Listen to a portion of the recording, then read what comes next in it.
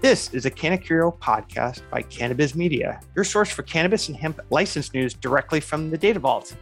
So welcome to the Cannacurio podcast, powered by Cannabis Media. I'm your host, Ed Keating. Today, we're joined by Steve LaFail of Tecogen. So Steve, welcome to the podcast. Hey, great to be with you, Ed. Excellent. So in doing some research on your company, I see that Tecogen's been around for 4 decades. That's quite some time. Could you give us a little bit of the backstory? How did they start out and how did they get where they are today?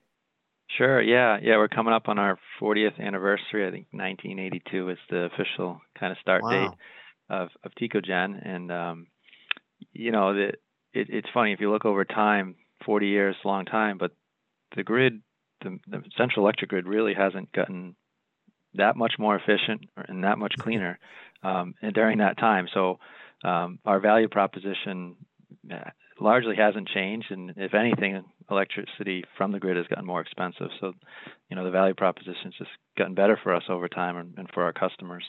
But our roots are based at the company called Thermo Electron, who's now part of a much larger company, Thermo Fisher Scientific, and that's where we get started. That company was very successful, and Tecogen's products are one of the kind of first products that they commercialized. So kind of some neat history there. We're a separate company now, publicly traded on the OTC stock exchange. But that long history there of technology development and certainly staying power in the industry. We've kind of, like to think we've become a household name, akin to Kleenex, so to speak. A lot of people know about Tecogen when it comes to on-site, CHP and power generation. And what does CHP stand for, just in case some of our listeners don't know? Sure. So combined heat and power is the acronym definition there. And other terms people use, cogeneration is a synonym. So if you hear that term, cogeneration, the different terminologies have been in vogue at different times. Seems to be the latest. CHP is kind of the latest invoked term for it. But you're essentially generating all or a portion of your power on site at the facility instead of buying it, from the central electric grid. And that concept is really based in, there's economic justification for doing so. There's greenhouse gas, savings when you do that due to higher efficiency of on-site generation and so on. So that's why on-site energy production makes sense. Got it. And for all industries, for a lot of industries anyway, and cannabis just being one of them. Yeah, well, let's poke into that a bit, because I'm going to bet that in 1982, you guys were not positioning yourselves outside of greenhouses and helping people grow cannabis. So, back then when you're part of the other company, what were the industries that benefited from what has become the Tecogen solution? Sure. Yeah. So over time, we've served a lot of large institutional customers, a lot of healthcare, hospitals has been a large part of our business, universities, large multifamily housing, correctional facilities, generally any facility manufacturing, another great example, but people that need large amounts of energy, heating, cooling, and power, and different combinations of those will sort of steer you to different types of systems we make. And of course, cannabis is such a large user of energy. It's such an energy intense process that we sort of fell into that industry a few years back, and realizing that, hey, our products really are a great fit here, and for all the same reasons that they are in these other industries. But in addition to those reasons, there's new or different drivers that we're seeing in cannabis that we haven't really seen in those other industries. So it's almost the most compelling application for our systems that we've yet to see. So that's been really interesting for us. So could you illuminate a little bit on those drivers? I mean, I imagine they probably have things to do like CO2. There's no other power around, or other things. But help us understand what are some of those unique cannabis industry drivers. Sure. Yeah. So maybe good to start with the normal drivers, which still exist, and mostly what people are looking for our technology for is operational cost savings. So they're looking to get a lower, utility spend on their facility.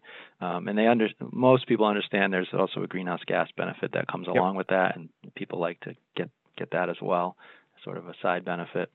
So that's certainly important to cannabis growers, but we also are seeing the electric capacity issue come up a lot. So, and that being someone doesn't have enough electric power available to them at the facility they've chosen.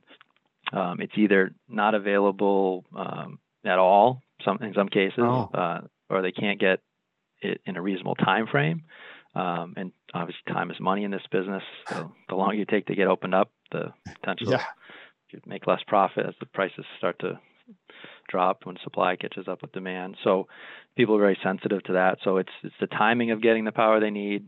Sometimes they can't get all of it they need, so they were having to maybe sacrifice canopy to fit in with their available electric service.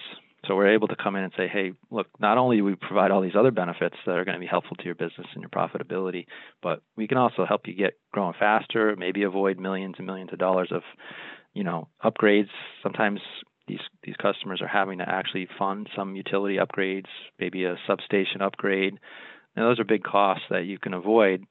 And by avoiding those costs, you're also helping get your utility bills lower. So it really is it's a win-win. And we've seen a little bit of that in other industries. Sometimes a hospital would expand and they would be short electric service, but it was pretty kind of few and far between that became a driver in other industries. But cannabis, it seems like almost every other customer we've contributed to helping alleviate those concerns. Well, yeah, I'm sort of playing out the sales call in my head. Like, so Ed, what gating factors do you have? Oh, power. Well, we can solve that. Really? Sort of off you go, because if you can remove such a big barrier that really, truly, holds down production, profitability, revenue, expansion, that's a real great value prop to have, and it's one that people can understand. I don't imagine you have to do a lot of explaining, because they get it, or they're suffering from it almost right out of the gate, I would think.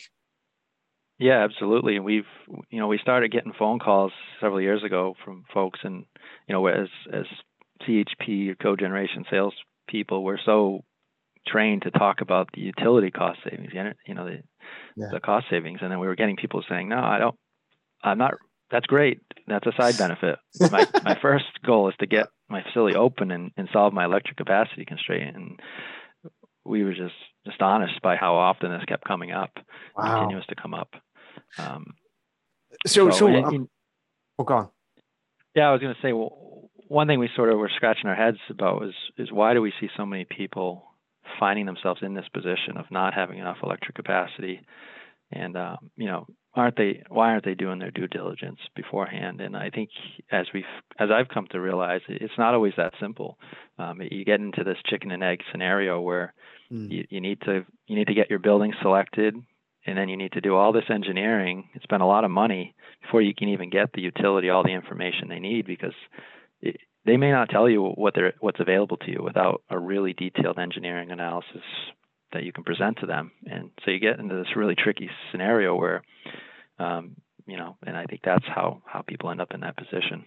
Yeah. So I want to go back to the industry piece, because this often happens, or we see this, because the way cannabis media looks at the market is, we see companies that are sort of serious, they only work in the cannabis industry, and then those that at one point were kind of curious. They're like, hey, we have a product that might work in the cannabis industry. So you're in the situation where the cannabis industry reached out to you and said, hey, Tecogen, you could help us out.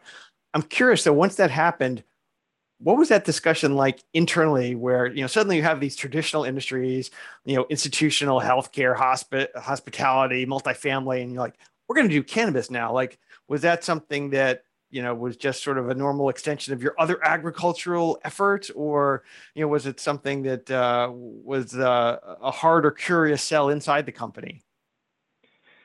Yeah, that's a great question, because we've certainly seen a lot of traditional companies that existed long before cannabis became legalized, kind of hesitant, right? And we definitely, that wasn't the case for us. We sort of jumped in feet first, without hesitation, and I think that really helped us get moving. And Yep. I wish we would have done it even a little sooner. We were kind of maybe a year or two later to the party than we could have been. We sort of missed the Colorado boat there, but we didn't hesitate once we started realizing how good of a fit we were.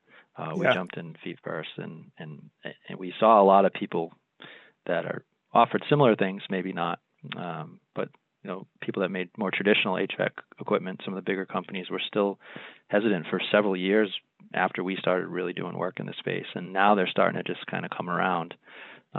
But I think that really hurt people by, it was off-putting for customers if you had that type of hesitation. Yeah, certainly. So we accepted them with open arms, and it's done really well for us. So that's great. That's great. Now, sort of going back to that example you were talking about, the planning aspect of this whole situation for, let's say, growers. So, I'd recently seen a headline where a facility was trying to, get their or a company trying to get the facility up and running, and the county had made an investment on trying to upgrade the electric at a park someplace to attract businesses. But I guess when the cultivator got there, they found out that there just wasn't enough power to meet their needs, right from the get-go. So, does Tecogen run into potential customers with these kind of challenges where, suddenly they find themselves in a place where like, yeah, we really can't get all the power that we need here?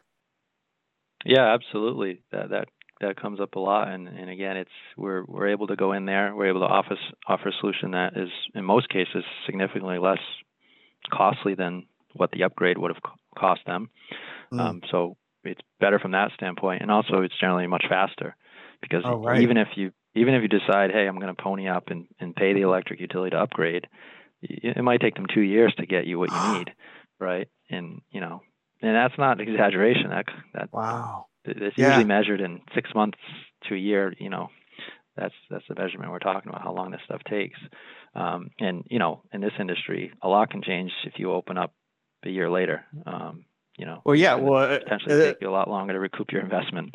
Well, and if you have a state license that has a time clock on it, like you need to be operational within 12 months or whatever it is. I mean, we're seeing that, still happening in certain states that are trying to, juice their licensing. And if you don't meet that time frame, you are in jeopardy. I think Missouri just supposedly said they were going to yank 30 licenses, although we're not sure if that's going to happen. And, sort of in a similar vein, New York is like, yeah, we're going to issue licenses. But meanwhile, the tribes are like, yeah, you do that. We're going to issue ours right now. And they're going to be like cranking up licenses in a couple of weeks, whereas New York is probably like 12 months away. So, they're definitely the time is money point that you've consistently made is definitely an issue. You don't want to wait. Absolutely. And your other alternative, is terrible. You got to go back to your investors and say, look, we got to reduce our canopy by 40% to fit into our available electric. And, that doesn't jive with the pro forma that they were presenting from the start, right? So don't want to be at that board meeting. That's never fun. So exactly. So hopefully they find us. They know about us, or can find us, and we can get to the table and show them how we can help solve their problem in what's most likely a much more palatable manner. And plus, going forward, beyond that problem, you're going to have lower utility costs, which is going to help you be more competitive business. Yeah. As the competition heats up and there's downward price pressure, you're going to be in a better position to keep being profitable. So, Steve, is there any? Well, this might not be outside of the remit of Tecogen, but does anybody help these municipalities and folks who are trying to get ready for cannabis businesses, to help them understand what the power needs really are? Because it's not an unknown thing, at least for those of us who've been in the industry for a while. Like, yeah, this is a big issue, but is anybody helping those people understand, or is it the poor license holders who are like, yeah, you need to triple that, or whatever the right multiplier is? Yeah, I think there's some rules of thumb, but from what I found, the utility really wants a pretty detailed sort of they call load letter, which is this is how much power we need exactly, and to get to that, you generally have to have an engineer on board and a consulting engineer, and you need to have spent some money to get to that point. And And I think a lot of people have a building and maybe there's a lot of other great reasons they wanted to use that space, and then sometimes electric concerns come later. But I think there's definitely a certain type of consulting engineer out there that gets involved earlier in the process with owners that will help them, look at buildings, assess them before they even make a commitment, and kind of look at what services available. If they have to do any due diligence with the local utilities, they can help do that.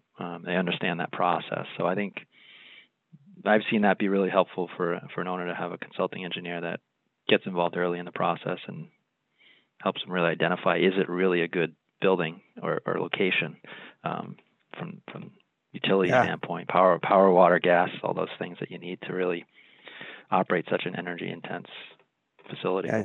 Decades ago, I worked in Manhattan, and we happened to be in a building that was one of the first places that Google took over. It was the old Port Authority bus terminal or something like that. It was this giant building, and the level of internet that they brought in was just amazing. And I think we sort of got lucky in that, it had beneficial externalities for us. But I do know that I think people then wanted to choose that building because it was really well set up in terms of that particular piece of infrastructure. So I think you're right that people have to put power higher up on their checklist. So we've talked about a couple things. I'd like to understand more about the benefits and kind of what matters most, because we've talked that there can definitely be an ROI, being more cost effective. There's the efficiency, there's a cleanliness of power. Are there also like taxation benefits, like for a cannabis business where, this can impact, maybe what they can write off or not write off?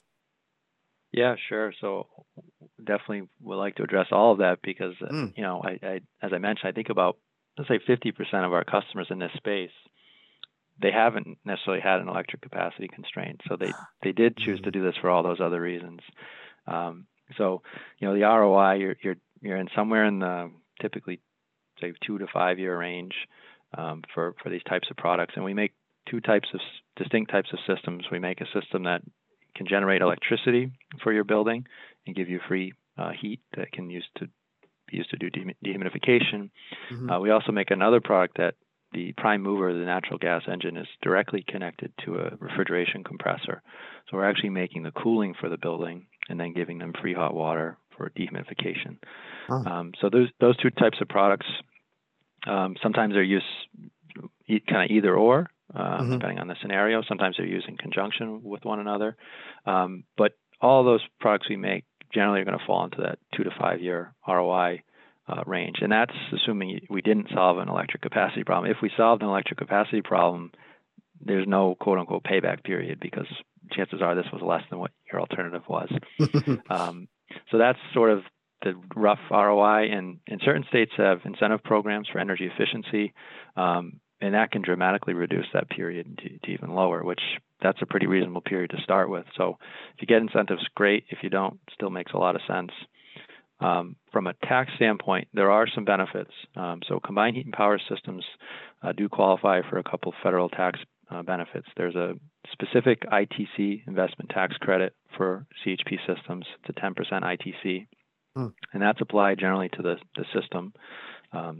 So beyond our equipment, anything that's involved in helping get the power and cooling and heating to the building. So that can be very beneficial. Insert disclaimer here, please consult your tax attorney. But that's one big benefit. There's also accelerated depreciation that comes into play. So that can be something that can be beneficial to people. I think most of our customers have taken advantage of these benefits. Some of them I don't know for sure, but I suspect they have. There's generally multiple, business entities that they've structured to enable themselves to take business deductions and credits and so on. So that's definitely something that, people are considering when they make this decision. The cleanliness aspect, I think, is becoming more important to people. Cannabis growing has sort of gotten a bad rap for being energy intense, Right. Which it is inherently, but there's a lot of other industries that use a lot of energy. No one really talks about how much energy it takes to make a can of beer, but I'm sure it takes quite a bit. Or Bitcoin. So Yeah, exactly. So they have that spotlight on them, and they want to kind of look at ways to alleviate that concern for their customers and let customers know that they're being environmentally conscious. So that the fact that we offer it's roughly about a 50% carbon reduction versus doing things traditionally from the grid. So that's becoming more and more important to people, and we're seeing it become a bigger part of the decision-making process. So that's been great because it's great to do something that's good for your wallet, but you don't want to necessarily be doing that at the expense of the environment. And that's definitely not the case with CHP. You're sort of getting two benefits. Yeah, indeed, indeed. That's great. I mean, it seems that there's multiple reasons why people go down this pathway. So, what I'd like to do now is try and get a deeper understanding of your market and how you approach it. So, just sort of thinking through in my head, I'm assuming that your primary focus is indoor grows only, or primarily, because would the same benefit apply if somebody had outdoor or a mix? Yeah, so it's been primarily indoor, warehouse type grows. Yeah, We've done a couple greenhouse projects, but generally it wouldn't be outdoor because you need to have a controlled environment. So, yeah, right, sort of right. controlled environment agriculture is sort of what we're targeting, and greenhouse grows are sort of in a completely different category because they kind of come in all shapes and sizes. There's some that have very minimal HVAC. They're just maybe some fans, and they don't really control the environment perfectly or closely. And then there's really sophisticated greenhouses that are almost completely sealed, have really sophisticated It's all HVAC robotically systems. run, no people inside it. Yeah, so if you're trying to control your temperature and humidity perfectly, that's the facility that we're going to be part of, because you need mechanical cooling equipment, you need sophisticated HVAC systems. So that's where we would play, and that's obviously always the case for an indoor grow. So that's mainly where we focus. But I think as we see the industry, more and more people are assessing greenhouses. We're seeing some hybrid where some people are going to have indoor grow, completely indoor. Maybe they're going to make their perfect flower in there, and they're going to have a greenhouse, or maybe they're going to do more a product destined for extraction, and then they might even have an outdoor piece. So we're seeing that more often, or kind of a multi-style building. So. Oh, interesting. Right, right.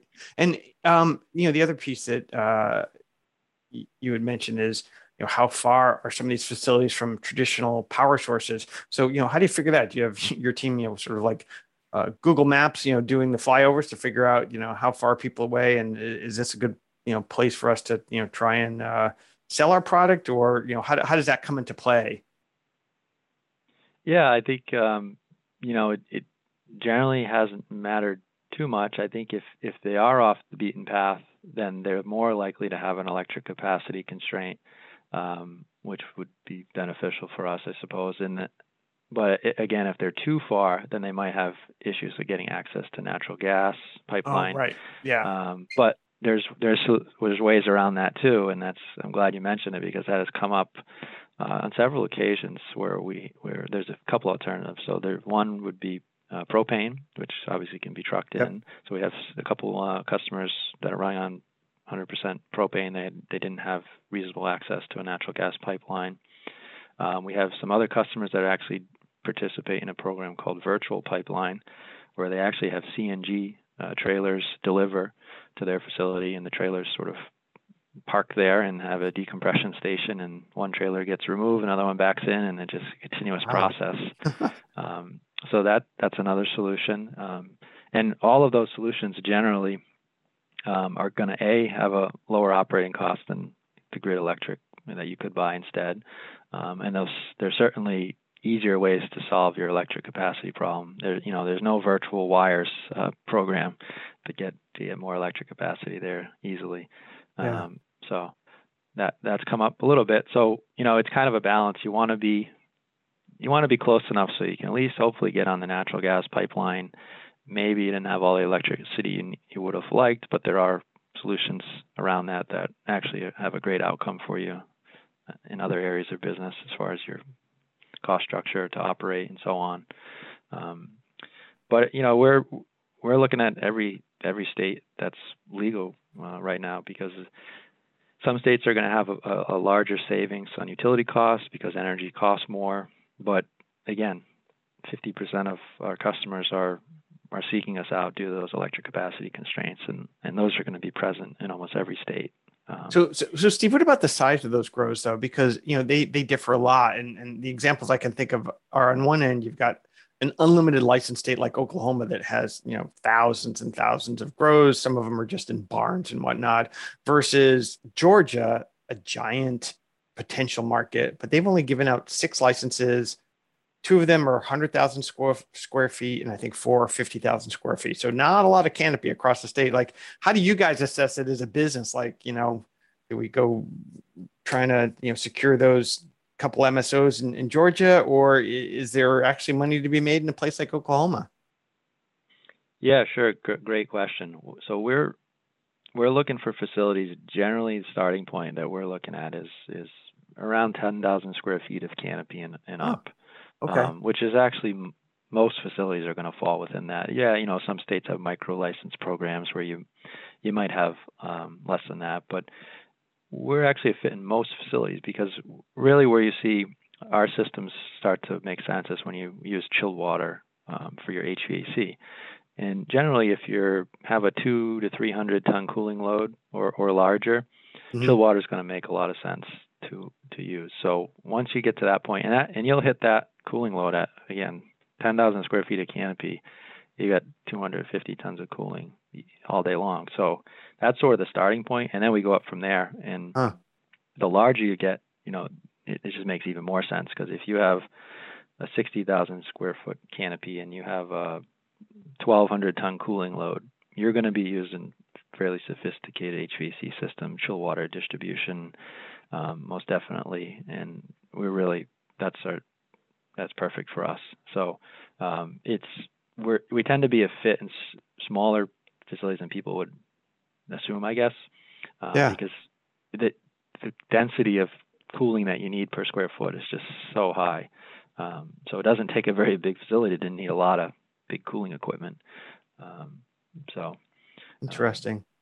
Now, in terms of looking at a particular market segment, one of the groups that lots of people focus on are these large publicly traded MSOs. Is this part of their playbook? Like, are they trying to do this, or are they flush with enough cash where they're always building near where there's plenty of electricity? Right. Yeah. So we've seen a little bit of both. We're definitely working with some of the big MSOs, some of the names that everyone listening probably would recognize. But we're also working with a lot of the kind of smaller groups that don't have multiple facilities. And I think we've seen both types of customers face electric capacity constraints. So even the big folks that have more resources, for whatever reason, it seems like there's no exception. People find themselves in that scenario. But we also, we find that if there's an MSO that we're not working with currently, we have found it's more difficult to get them to consider something different, because they've created a recipe and they want to stick with that. But I think the individual groups, they're open to trying new ideas because they're trying to compete with those people, yes, those big MSOs. So they're willing to get creative, try different solutions that can give them an edge. And I think what we're finding is, as all those customers start to use our equipment, including some of the MSOs, the other ones that aren't are kind of looking over and saying, man, maybe we better think about considering that, because the guy down the street, even if he doesn't have the resources we have, if he's put in this equipment and he's able to cut his utility costs in half, well, he's going to make a lot more profit when the prices start dropping, and we might be in trouble.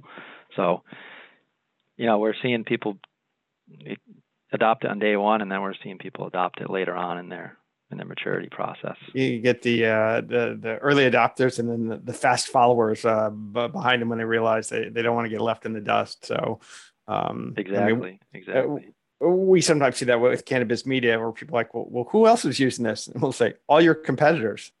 No, yeah, they are. So it's right. It's yeah, we reached a level of market penetration in Massachusetts, for example, it's very, very high. And that does come up a lot where people say, man, everyone within a 10-mile radius of me have this utility cost cut in half with this equipment. How am I going to compete if I don't do it? Well, right. Yeah, exactly. So one question I do want to ask Steve is, how does your team utilize the Cannabis Media platform? How do we, hopefully help you find the people that are in need of these services? Yeah, no, it's been great. We were recently signed on with it, and it's just really helpful. Obviously, it's essentially a CRM with contacts already loaded in it, which is wonderful. So you can kind of drill down and figure out who to contact, because that's sometimes always the hardest thing is, I want to contact this company, but I don't even know where to start, or I have to spend days on LinkedIn trying to get in touch with them. So that's been great. But just the little benefits that we find is just keeping up on industry news. We get an email almost every day that tells you all the happenings in the industry, and just trying to stay up on that and getting a sense of which markets you want to focus your time on. So that's been great, and good. Yeah, it's hugely beneficial to us. So. Always good to hear. As a guy on the data team, I like to hear that the data is being used and put to its best high purpose. So one of the last questions I want to ask Steve is kind of the looking forward. We keep track of new jurisdictions that are coming on board or adding to their program. Obviously here in New England, my home state of Connecticut is adding adult use, New York adding adult use, New Jersey adding adult use, New Mexico adding adult use, on the other side of the country. What does that mean for you guys in terms of, are there immediate implications for you, or do you sort of have to wait to see where these folks are setting up? Like, when the new state comes on board, what do you and your team have to do to make sure that you get the best opportunities there? Sure. Yes. And there's a lot of states that are opening all at once. So we tend to focus first on the ones that have higher energy costs, because they're going to have greatest benefit from us. So like Connecticut's a perfect example. And then it's really just trying to reach out to those license holders, give them a brief education about what it is that we do, and try to get in touch with their design teams. And the one benefit of having so much success here on the East Coast is that a lot of the design teams that did these facilities, they're kind of moving on to these other states as they open up, and they already know about our technology, and they can put it forth to owners to add value. So we kind of follow those folks too as they enter those new markets, because so a lot of our selling is owner direct, so to speak, but a lot of it is through the consultants that are designing the facilities, because they're ultimately selecting the equipment that they feel will be the best fit for their client. Yeah, they're almost like a value-added reseller, sort of. Yeah, exactly. Their clients are counting on them to identify products that are going to move the needle for them. That's one of the many things they're getting paid to do. So, yeah. Oh, no, that makes a lot of sense, because, for you, that they are people who have a one-to-many relationship as opposed to an owner where it's a one-to-one. So, if you find people who are great and trustworthy and who can put your product forward, that's got to be a great way to land and expand in some of these new markets, especially. So, well, great. Well, I wish you luck as you and your team comes into my state of Connecticut and all the other ones, because it's definitely proving to be a dynamic year in terms of new licenses. And one of the things that we've found is often people are so anxious for, well, when are these licenses going to be out? We know, and I think you do too, that it often takes 12 to 18 months for these licenses to actually get up and running where they're producing. And I think we're in the midst of that here in some of these states. So it'll be an exciting time. Any chance that we'll be seeing you at MJ Biz in a couple of weeks out in Vegas? Yeah, absolutely. We'll have a booth there, and we look forward to catching up with existing customers and hopefully many new ones. Excellent. Well, Steve, thanks so much for joining us on today's podcast. I look forward to seeing you out in Las Vegas, and I just encourage our viewers to stay tuned for more updates from the Data Vault.